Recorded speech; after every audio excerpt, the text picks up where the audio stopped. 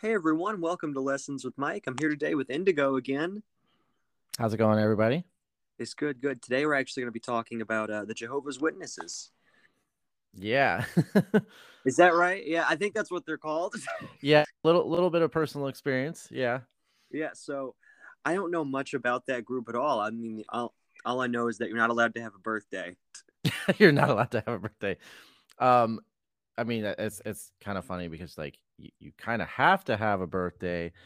You started somewhere. Yeah. But yeah, there's like I feel like a lot of misconceptions that are not fair. And then Mhm. there's a lot of things that people don't know that are like the real reason, for instance, why I, would leave the church or why I'm not a fan of them. Okay. Yeah, so we're Um, gonna talk about all that. You're going to tell us all about it and go into some of your personal stories and with why you left and yeah, explain the whole thing basically. Nice. Yeah, I'm kind of an open book on it. So, Cool, cool. So were you raised that way? yeah, pretty much from as far back as I remember. I think my parents were studying when I was like a couple years old, Oh, with some the brothers from the congregation. And so by the time that I was like cognizant of what was going on and growing up, then we were just regular, going to the church and doing all the studies and all that kind of stuff. So it was pretty much a part of my life since I was like a toddler. yeah. So they have their services. Are they the group that has their services on Saturday? No, I think there's a I'm not sure exactly. I think that's Seventh Day Adventist or somebody like that. Okay, I may okay, be yeah. wrong. Okay. So you would have the regular Sunday services? Yeah, actually there was typically 3 different meetings throughout the week. Okay.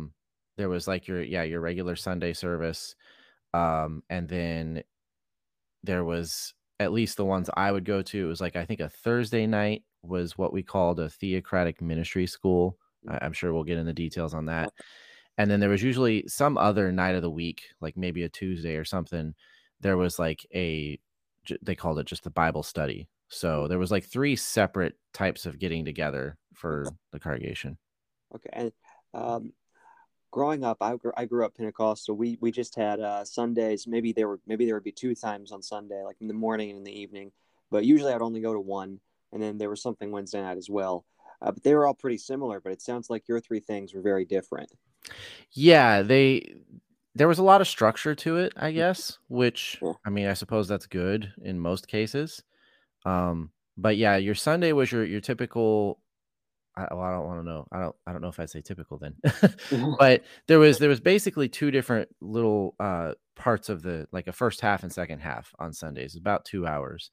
The first half was a speaker, one of the elders in the congregation giving essentially like I guess it would be called a sermon, Mhm. about 45 minutes or so of him speaking on some subject and directing to people to different scriptures and various things like that, right? Mhm. And then the second half of it, we had these publications that I'm sure many people are actually familiar with casually, the Watchtower and Awake Mhm. magazines. Mhm. So the Watchtower would have like these actual study articles in them where it was like broken down by paragraph, and each paragraph had like a corresponding like question and answer segment to it.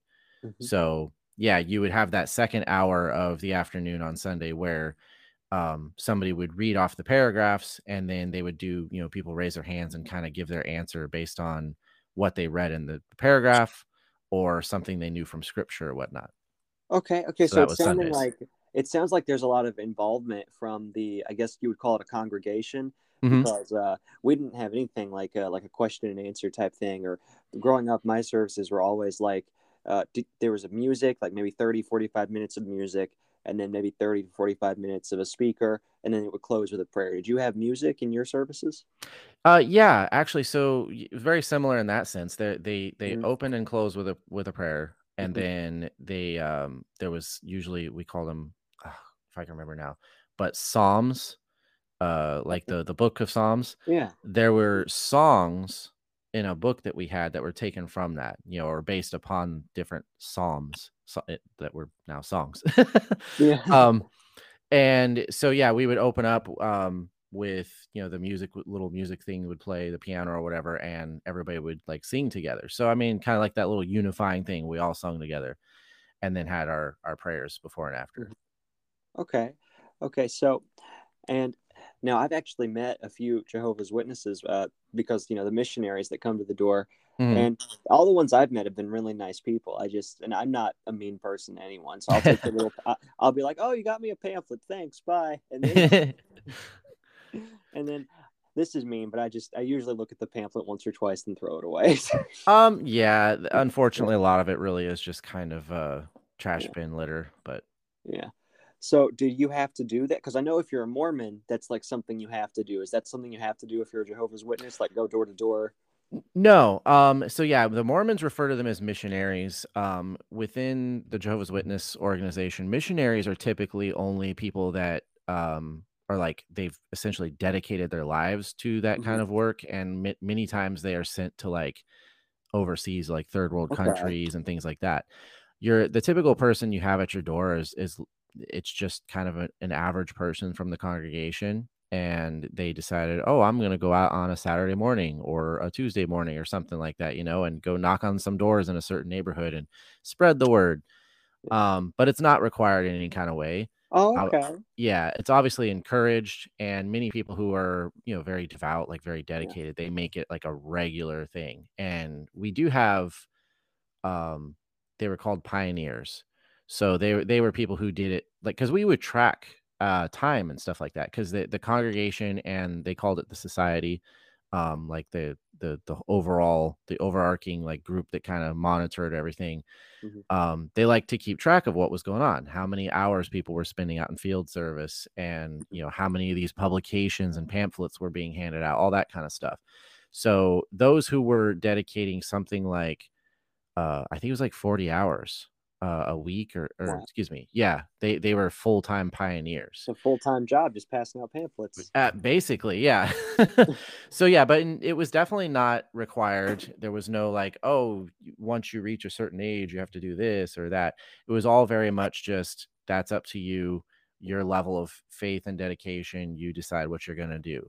That's interesting because I guess that's one of those misconceptions because I've always assumed, and I'm sure many people have always thought it was just like a thing that group does. But you're saying it's like a volunteer thing, which is very interesting.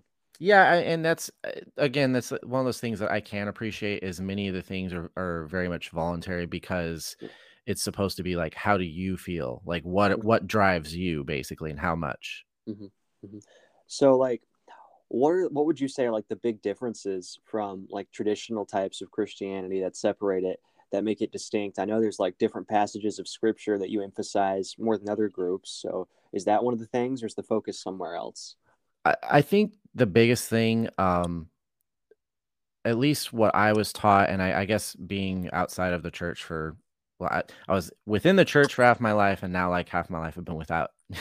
Yeah. So, but the perspective of somebody who was raised within it and has been able to kind of look back and analyze it is that it's a very plain worded religion, I guess. Once you're involved in it, you kind of understand a little bit more. But like for instance, the translation of the Bible they use is meant to be understandable by like the common average person.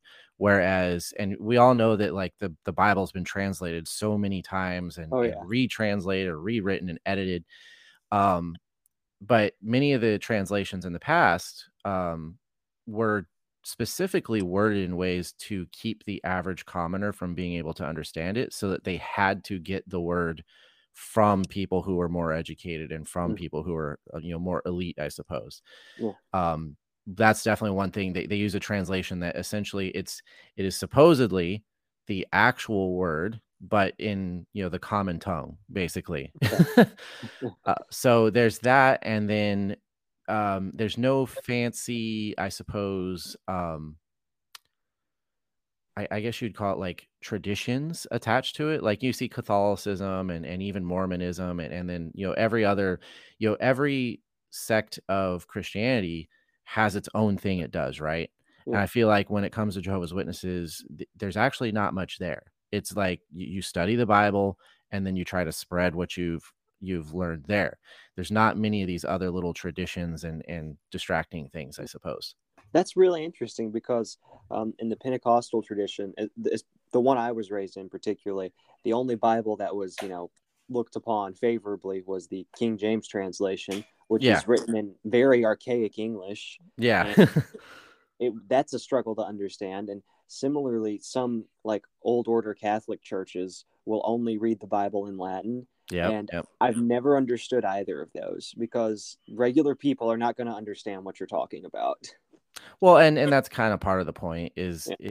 in many cases in Hmm. religion, when I say the things I say, I speak from my own personal experience and opinions, Oh and yeah, in no same way here. do Yeah. I mean to Hmm. like, hey, if somebody has a faith or a religion or whatever, that's great, because in many cases I feel like it does help people. Hmm. It serves a purpose. Oh, yeah. A lot of people, like you have people who wouldn't be able to get off of drugs or wouldn't be able to stop drinking alcohol, or a lot of people have become very much improved personally because of their belief system. So anything we say on this program, because I've had Muslims on here, I've had Christians, atheists, and we're just getting perspective. So there's no judgment towards anyone. Yeah. Correct. Yeah, like it's one of those things where I find that a lot of times faith and religion, I see many places where it provides structure where there may not have been before.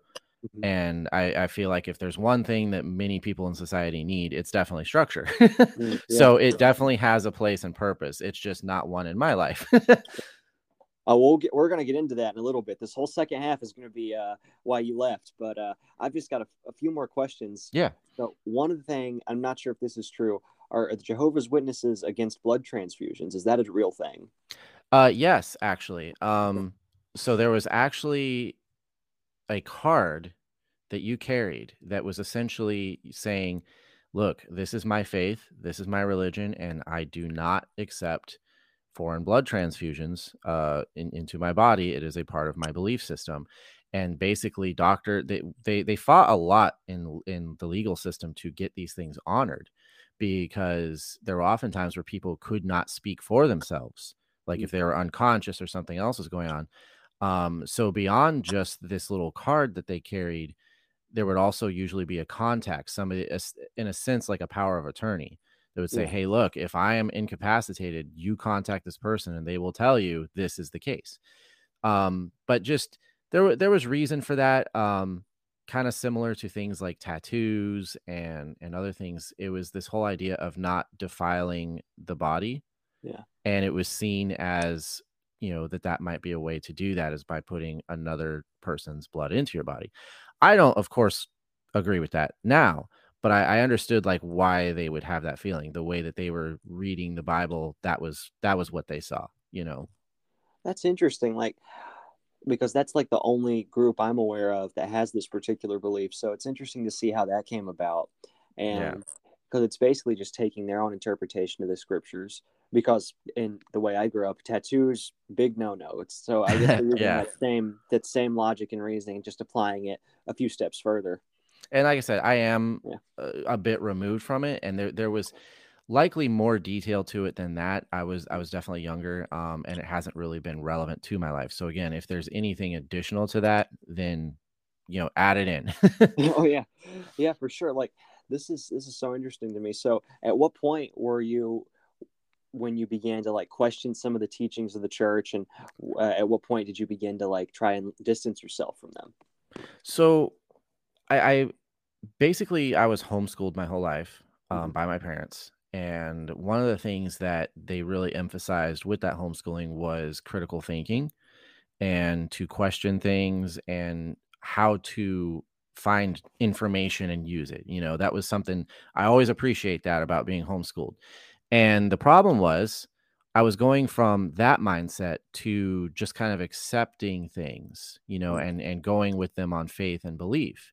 And I was like, I can't make these two concepts work together, you know, because I was always fascinated by science and space and physics and all these things, and then there seemed to be kind of Like a disconnect. a disconnect for myself, like in my own mind, like, well, how do I be this person that questions things and seeks answers, and then at the same time, I have to just kind of accept these teachings and kind of like go on faith, which faith is to me, it's the definition. I always go back to it. It's like belief in something without evidence. Mhm. And Yeah. I couldn't do that.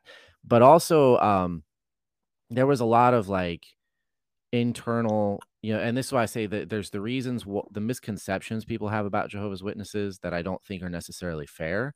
And then there's the reasons, your personal experiences that make you understand why you don't like being involved. Yeah. And that there is a lot of like internal politics in a sense. Hmm. Certain people will be treated with like favoritism and other people will not. And sometimes it falls on somebody maybe who has tried to do all the right things and take the right path, but they're not getting the same treatment as somebody over here that isn't really doing what they're supposed to. Those kinds of things, right? You would Oh witness yeah. that going on.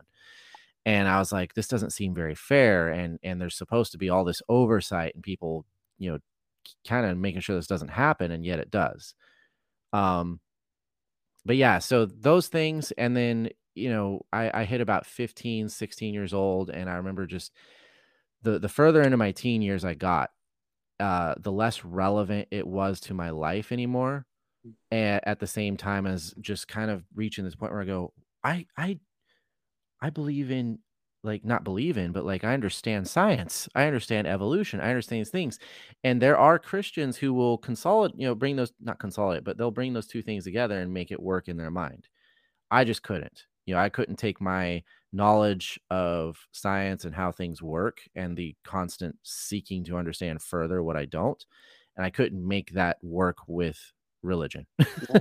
Yeah, some people are able to do it, but some people just can't, and that's okay.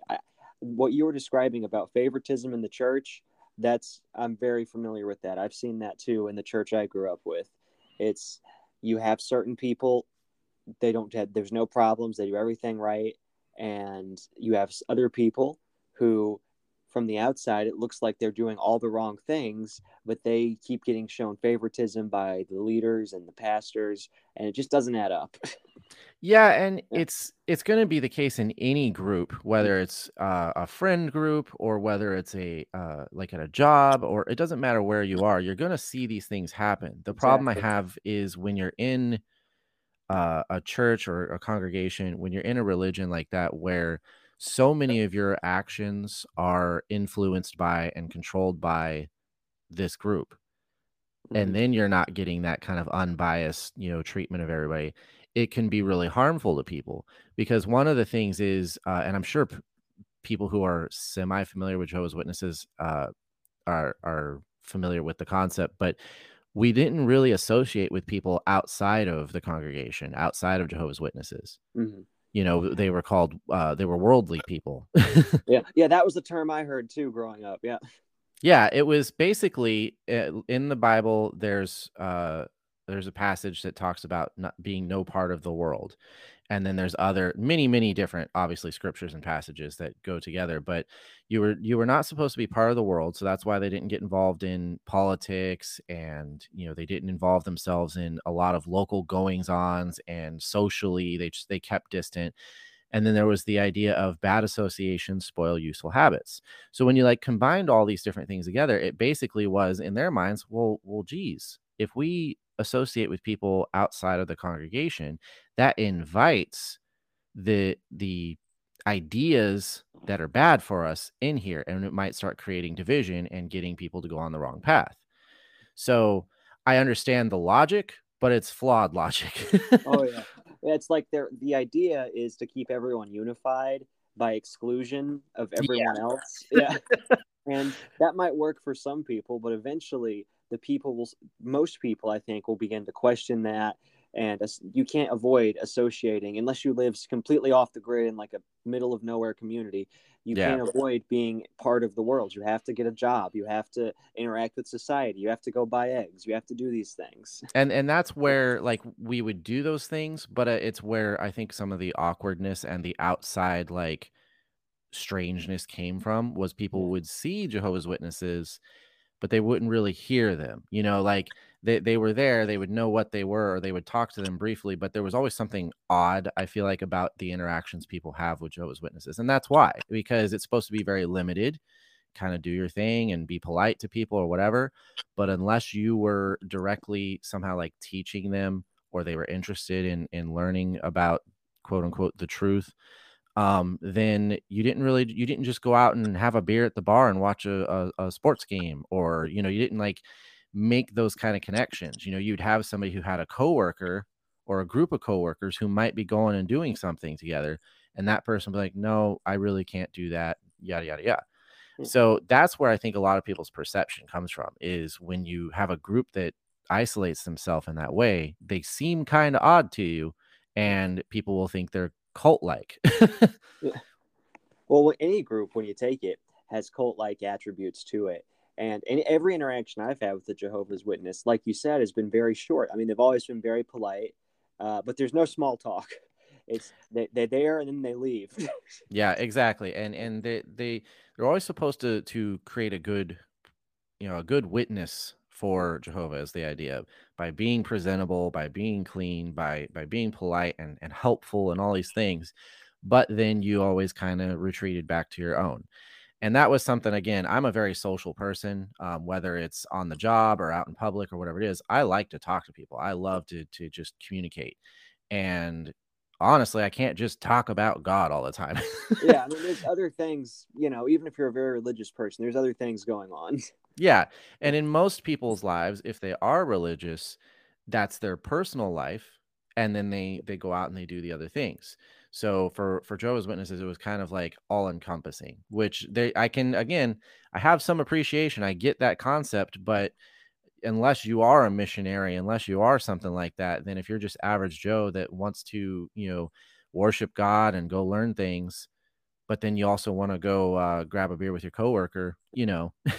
it's kind of weird. Are you allowed to drink in that religion? They are. It's not. They very much shun, obviously, alcoholism, like over drinking, all the big bad things. Like overeating, over drinking, Yeah. over sexualization. Like all these different things, right? Which is like, okay, these are in fact decent concepts. Yeah. But yeah, it was very much a personal choice if people drank, and there were people that did. It wasn't some kind of sobriety home. Okay, so it's not like this is some like heavy rules enforced cult where it's like you have to do what the leader says. Oh, that reminds me, before I forget, another question. So what's like the hierarchy? Is there like a pope figure or is it like individual churches? So you had on a local level, like Yeah. obviously there was all the brothers and sisters, and essentially everybody was brothers and sisters, was the idea before God. But there were elders who were generally in a congregation of 250 to 300 people, for the area. You had a handful of elders. I would say maybe like half a dozen, maybe eight. And these were the people that kind of oversaw the quote flock, made sure everybody was okay, and essentially looked after the health of the congregation. They dealt with personal matters and issues and other various, disputes of wrongdoing or whatever. But generally, they also had roles in managing the congregation, like financially and all these other things. But they weren't, they were an authority figure in the sense that they were supposed to um, be accountable for the congregation before God, I guess. But they weren't supposed to like wield power over anybody.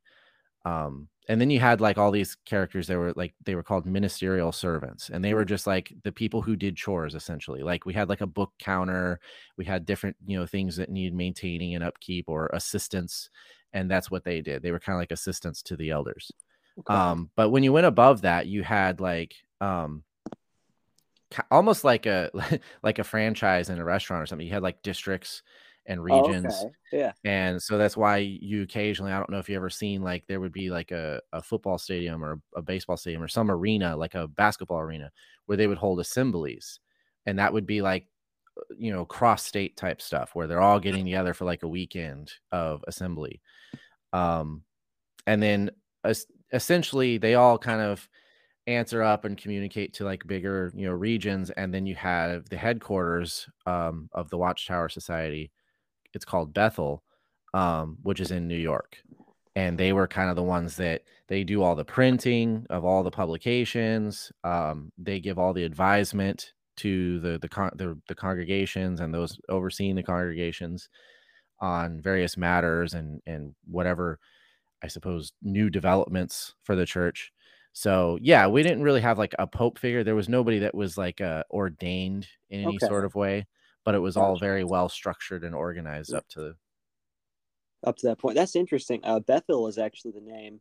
I had another episode where I interviewed someone who actually went to the a school called Bethel in California, but it's more of a charismatic Pentecostal type school. So it's interesting that different sects of the different types of Christianity will use the same terms. And Mhm. it's this because so in a Jehovah's Witness service, is it more of a charismatic type service, or is it more of like a stoic, very serious type service? Um, Or is it man, like a mixture? I'd say a little bit of a mixture. It's not like you're not gonna have like holy rollers Yeah. or people doing divine blessings or anything like that. It's a little bit. I would say it'd be a little bit more on the stoic side. I would suppose a lot of study and just presentation of the information and materials, things like that. Um, but then it's also just it's very conversational, I suppose, because like I said, you have like those question and answer parts. The theocratic ministry school, which I actually participated in from the time I was like 8 until I Mhm. was about 15 or so. But the theocratic ministry school was like various different people would be given assignments where you got to go find you were given a piece of the Bible that you were supposed to kind of break down and essentially present a speech, a small like 5-minute speech, kind of highlighting what it was about and what it means to us, and then maybe referencing some other little scriptures alongside it, things like that. So it was very conversational and involved, but it Mhm. wasn't obnoxious and Gotcha. uproarious. Yeah, I get you because I like that idea that you're describing because it really gives everyone an opportunity to participate. You didn't really have that in the Pentecostal community. One person would get up and scream for 30 minutes, and then I guess whoever felt like screaming would also join in on the screaming. True. Yeah. No, it was you kind of all sat there and dutifully enjoyed whatever was being presented unless there was audience interaction. And then when it all kind of wrapped up, you sang your song, and then there was the prayer to wrap it up. And then it just kind of like it was this weird shift from okay, we were all just doing this to everybody just turns around and starts talking to each other. Because Yes, you know. I get that because that was so strange for me because I would be in services and they were very emotional services because I don't know if you're ever in a Pentecostal service. They're designed to be very emotional. Right. So after that intense emotional moment, we're just where are we going to go for lunch after this? It's Exactly. like that shift. That's one of the things that threw me off. It's like what's happening? Yeah, most of my social life as a kid, being homeschooled, was in the church because there would be other kids and people around your age, but you also hung out with people a little bit. Most of my friends were 3, 4, 5 years older than me, and then the older I got, the older my friends became. Yeah, So I would be like 15, but I would be hanging out with like people that were 20, 25 or whatever because they were cool. yeah. But yeah, that would be like your kind of social gathering is you would get excited about, oh, cool, when, like just before, and then for like the next 45 minutes to an hour after the meetings, you would be making your circles, talking to people and hanging out and stuff. So Oh yeah, that's exactly. I had something very similar. I mean, as in my late teen years, I was like, well, I don't really want to go to church, but that's where all my friends are. So I get to see everybody. yeah, I get to see everyone. So let's circle back a bit. So does this whole like separation from society, is that related to the birthday thing at all? Sort of. Basically, the way they looked at it was in the Bible, there was no holidays that were specifically commanded to be observed except for the Passover, which of course was originally a thing in Egypt during the plagues, Mm-hmm. and then later, of course, was reinvented by Jesus Christ himself. So the Passover was the only thing that we celebrated as any kind of holiday, or we also call it the memorial because it was like the memorial of Jesus' death. Outside of that, the only mention in the Bible of, if I recall, this is the thing we would go over. The only mention of the Bible of a birthday was, um, I can't remember whose exactly it was, but there was a birthday party where David the Baptizer, or Baptist as many people call him, but the Baptizer, where he was beheaded as a gift. I don't Oh know yeah, if you remember John the that story. Baptist. Yes, Yeah, I remember John, that not story. Yeah, David. John. I yeah, was thinking David. close Um, enough, right? yeah, one of those biblical Yeah, names. yeah. but yeah, so that's the only mention of a birthday in the Bible, and none of the others are, you know, advised to be celebrated except for the memorial. And so that's part of it. And then yeah, all these other things are kind of considered worldly, vain types of celebrations. So like the birthday, that's like kind of a vanity type thing. Mhm. And then of course we looked at stuff like Christmas and Easter as completely and utterly inaccurate, so we didn't celebrate them. And even now, like, because I'm an atheist, and in many ways I look at it in a secular fashion, I go, okay, I understand why people want to enjoy these holidays. It's pretty cool. Like, I celebrate Christmas now, but I'm an atheist. Yeah, um dude, same here. It's like I'm not. I don't know about all the Jesus stuff, but I'll take some presents. exactly. It's a good way. Like, you get some presents, you hang out with family, Yeah. you have these special times of year where you enjoy certain things, whether it's 4th of July or Christmas or New Year's, Thanksgiving, whatever it is. It's something that you enjoy as a way to get together with other people and enjoy something in a different format.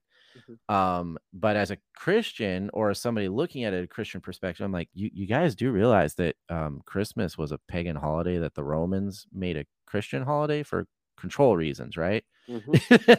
You Yeah, know, things they like don't know that. that. They don't know.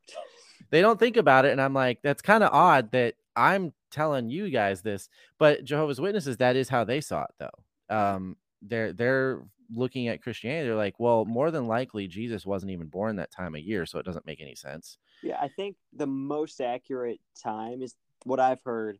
Jesus would have been born in like what we would have like mid-April, around that time, like Yeah, springtime, basically, because when they're like that's talking. when the shepherd with the sheep would be out with the shepherd and the animals.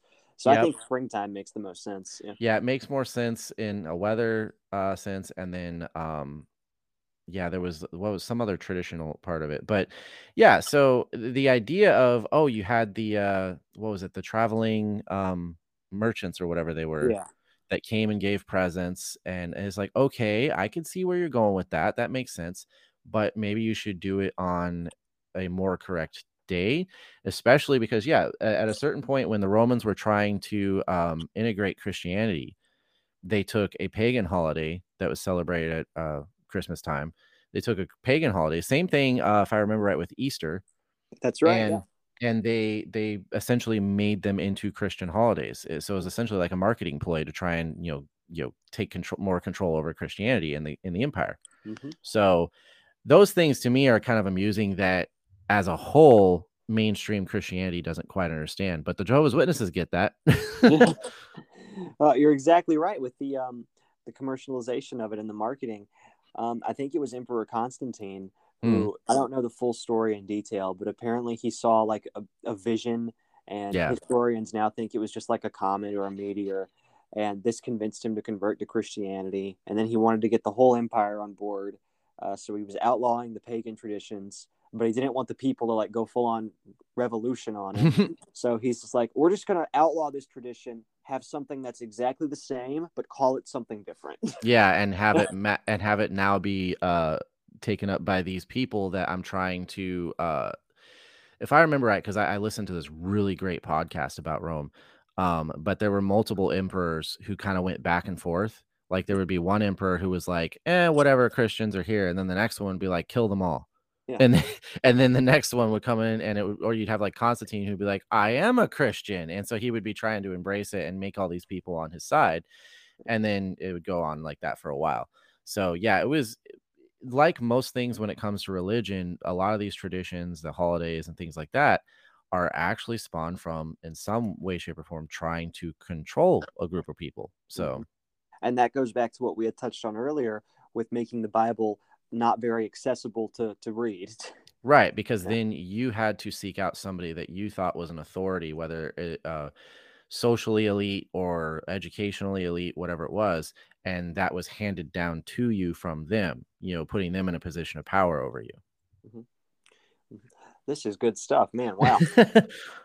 We one thing I'll say is, when I was a Jehovah's Witness, we were educated very much, like more so than what I've seen in many religions. You were supposed to understand the Bible, so you were taught a lot. Just like there would be, it was a really long thing. I swear, maybe it was because I was a child. It seemed like it went on for years, but we had this one book that we studied called "The Greatest Man Who Ever Lived." and it was essentially, it was all about Jesus' life. Hmm. And it was a big deal book when it came out to us. And so the book itself is supplementary to the Bible, of course. But what it does is it breaks down the whole story and has you study it and go into the scriptures that back it, all that kind of stuff. And Yeah. they would do that on many different subjects over the years. There would be a book that would come out, and this was like your major study material. That's what I was saying, that the Bible story meeting we would have, or not Bible story, Bible study. So we ended up being pretty darn educated on the Bible and on things that surrounded it, like the other outside politics over the millennia that have affected religion and Christianity and all that kind of stuff. So I like I said, there's things I definitely appreciate about the upbringing in of being a Jehovah's Witness. It's just that in the end, there's the things I can't reconcile with my own perspective on the world and life. It just doesn't work for me. So when you left, how was the reaction? Was there a sense of like, did you feel exiled in a way, or were they more accepting?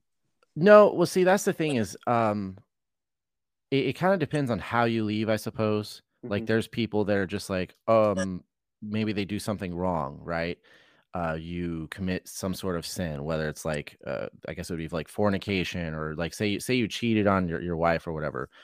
So you would that was idolatry or whatever, adultery. Sorry. Yeah. Um, if that was something that came out, and then it would be excommunicated. We called it disfellowshipping. But essentially, they would never deny you the ability to come to the church and to learn, but you were no longer to be associated with. You were no longer to be able to participate in the activities of the church and things like that. People who were once your friend were now like, hey, I can't have anything to do with this person, because Yeah. they are now disfellowship. They're no longer part of the family. So I guess things like that could seem cultish, but I kind of get it too. Like, you're in this group. These are the rules. When you break those rules, you don't get to be part of the group. However, they were never all going to deny you, hearing God's word. Yeah. So for someone like me, it was not anything like that. I was never disfellowshipped, but that's basically just because I just was no longer involved anymore. So you just like stopped going. It wasn't a big deal. Yeah, like Yeah. over time, as my family went less and less, but that doesn't mean you're like excommunicated or anything. It just means like, hey, you should come back and go to a meeting, yada yada. But over the years, we just kind of stopped going as much. And then when I decided I was done, well, that was it. Like, I wasn't even involved much anymore at that point. So there was no big deal. The the best friends that I had made from the church, um, funny thing is, they had moved on as well. Yeah. What like my best friend, he actually moved on and became a Mormon. Oh wow. So it's like, wait, almost as bad as becoming an atheist, but everybody knew, like his whole family knew what had happened. The church knew what happened because, it was kind of a public deal. Like, his whole family was in the church. So he left, and he like married this girl that was Mormon, and he converted to Mormonism. And so basically at that point, yeah, you're kind of Yeah. done. We don't let Mormons in this building. That's kind of weird. We don't let no Mormons in the Jehovah's Witness building. This is so interesting to me because the Jehovah's Witness, it sounds like it has a lot more in common with some forms of Judaism, with the celebration of the Passover Mm. and the other things they do. That's very interesting to me. Well, because the Passover, like, if you remember, just the night that Jesus died, they were Yeah. celebrating the Passover, like the Yeah. original one. And of course, he changed the rules that now the bread and the wine now symbolized his flesh and his blood and the sacrifice he was about to make. Hmm. So the tradition moved on from being a celebration of God's people's being looked after and being liberated from Egypt, and to now this is God's people being liberated from sin by the sacrifice of Jesus. Hmm. And so each year, I believe that was actually in April, is when they would celebrate it. We did a memorial Passover celebration, and that was actually pretty solemn. You did a little meeting. They would go over some passages or whatever, and then basically they just passed the little plate of the bread around, and they passed the glass of wine around, and everybody just kind of passed it over each other, and then that was it. So I guess that would have something in similar to Judaism, but it was Christian, like Yeah, yeah, they're celebrating it because it's the old Israelites thing, and the Jehovah's Witnesses were celebrating it because, well, no, because Jesus commanded that this is the new celebration. So yeah. That's interesting. I've really learned a lot from this conversation. yeah, I'm sure I could probably talk for hours and hours on many, many different things, but I have this problem where I like to hear my own voice. I've been told that by many people, so Some might look at it as a problem, but I think we need to reframe this as more of an asset. correct. I do YouTube, so it kind of Yeah, works out for content creation. it does work out. Also, for anyone listening, go subscribe to his stuff. Check it out. Rival Indigo, Pokemon stuff, gaming stuff, all kinds of stuff. Check it out. Yeah, it's been kind of transitioning. Like I do still do Pokemon stuff, but lately it's been transitioning a little bit more to like gaming and commentary. I've taken a little bit of a break recently, but I need to get back into it more. But commentary is my biggest thing. I Yeah. love, again, hearing the sound of my own voice. So This is perfect then. All right. Well, thank you for listening, everyone. Thanks, Indigo, for being here. And thank you all for listening. Share it or don't share it, because if you don't share it, someone else will share it. So you might as well share it. So that way you have two people sharing it. It gets doubly shared and you get double the return on your investment. That's how economics works, right? Yeah. yeah, or a pyramid scheme. Yeah. Yeah. Now, wait a minute. It's only a pyramid scheme if I'm charging you. We haven't yet got to the point where I'm charging people. Oh, true. Yeah, we're not making money at this point. Yeah. We got to work up to that. Yeah, yeah. All right. Thanks, everyone. Bye.